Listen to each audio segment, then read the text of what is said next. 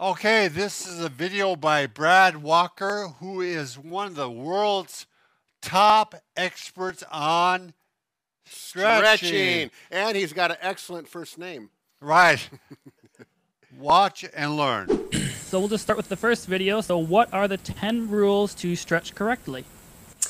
Yeah, look, that's a really good question because it is important that we stretch properly, both to get the maximum benefit out of our stretching that we do, but also to avoid injury or avoid any aches and pains from stretching. So there are definitely some rules that we should be following.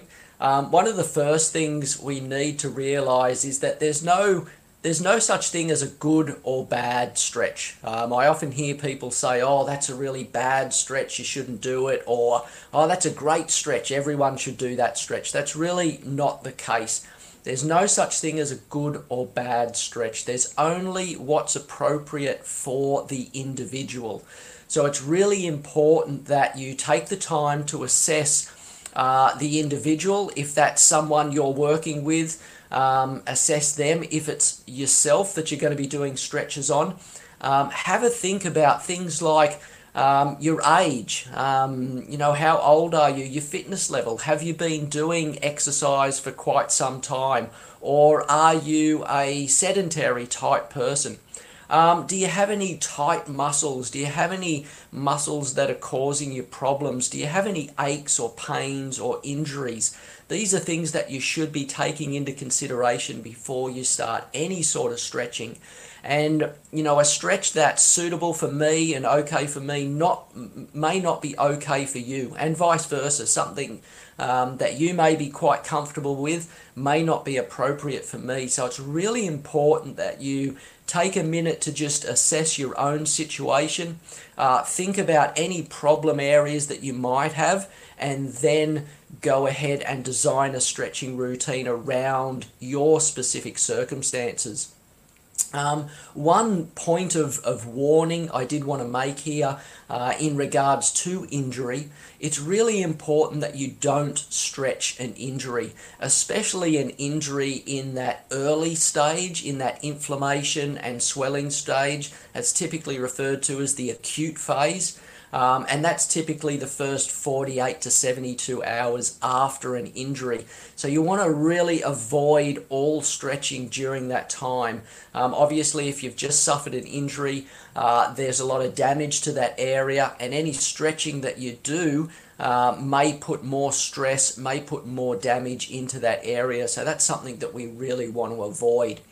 So when it comes time to actually choosing your stretches and doing some stretches, one of the things you should note is that you should be doing stretches that are most appropriate to you. So that doesn't mean that you have to stretch everything.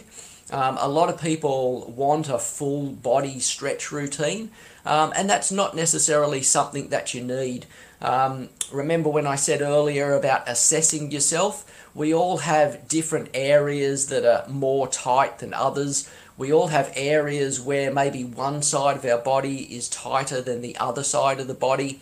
So as you start working through the stretches, just take note of where you're most tight or where you have imbalances. So what I mean by that is if you go and stretch your right hamstring, which is the muscle at the back of your leg, you can just touch your toes, and then you go and try and stretch your left hamstring and you can't get to your toes, well, that's an indication that one side of your body is a little bit tighter than the other. So the idea is to spend most of your time working on those areas that are most tight or where you have imbalances. So if you do a stretch and you don't particularly feel the stretch in that area, then that's an indication that you're not that tight in that area.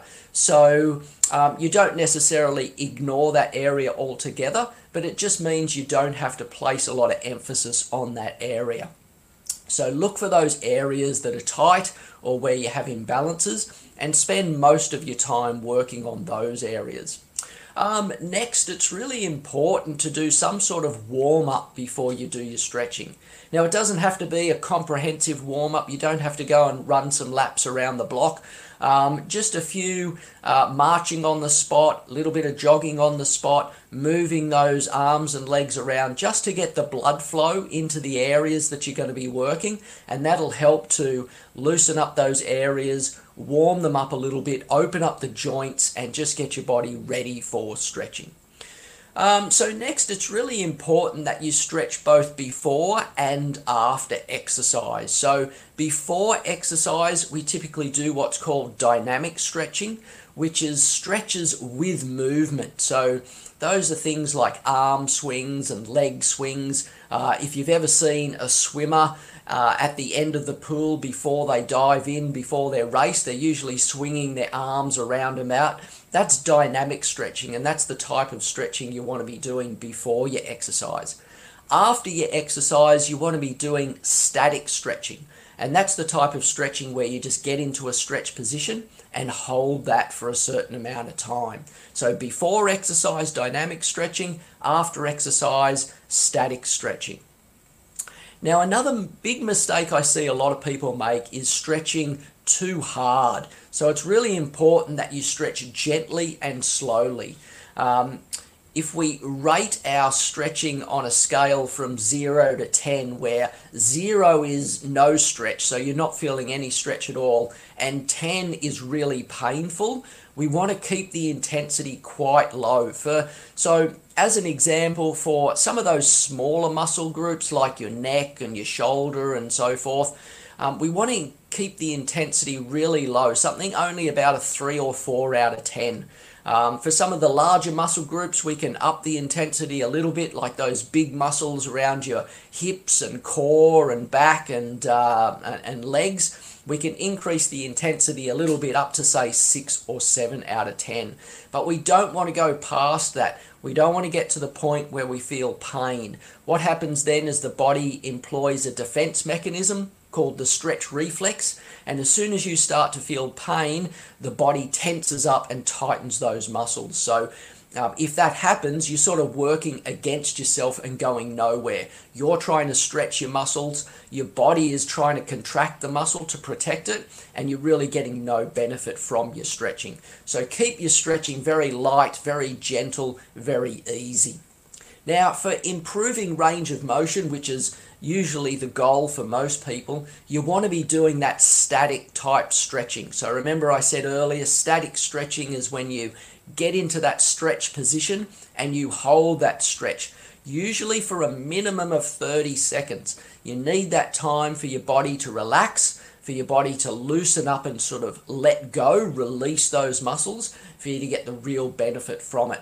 So 30 seconds is an absolute minimum, and if you can extend that out to about a minute, that's perfect. Now, the best time to do your stretching for improving your range of motion is late at night before you go to bed. So if you can take a few minutes before you go to bed to, say, sit on the floor and do a few of your favorite stretches, then that's the best time to do your stretches. That's the time when your body obviously does a lot of its healing while you're sleeping. So your body is actually healing in that elongated state. It's also the last thing your nervous system remembers before you fall asleep. So that's an added advantage or added benefit to stretching at night. Another rule which is really important is to make sure you breathe while you're doing your stretches. A lot of people unconsciously hold their breath while they're stretching, so take note of your breathing. Make sure you're breathing nice and deeply, nice and slowly while you're doing your stretches. Another important rule is to mix up your stretches, mix up a lot of different stretches so you're not just doing the same stretch over and over again. It's a little bit like going to the gym. You don't want to go to the gym and just do the same exercise over and over again. You want to mix them up so you get a good variety of stretches that will really target those muscle groups from different areas, different locations, and really stretch the whole muscle there. And lastly, I want to remind people that stretching is like any other exercise. You have to engage in it for the long term. You're not going to just do a few stretches one evening and wake up super flexible the next day. It's exactly the same as any other type of stretching. If you decide to go to the gym and work on your strength training, it's going to take a little bit of time before you start to see results. And it's exactly the same with stretching. So stick with it for the long term. Typically, you want to work for about 2 to 3 months before you see some really good changes. You'll get some good changes initially, but over the long term is where the real benefits come from. So hopefully that gives you some guidelines and some rules and some sort of, what to do and what not to do to help with your stretching. So the next thing for you to do is go out there, try a few stretches, put these rules into practice and give it a go. So bye for now. Brad, we should probably record where you want people to go. So either mention your book or website or whatever you want. Do you just want to do that now, and I'll put it at the end of each video? Yep. Okay, everyone. Thanks for listening. This has been Brad Walker from StretchCoach.com.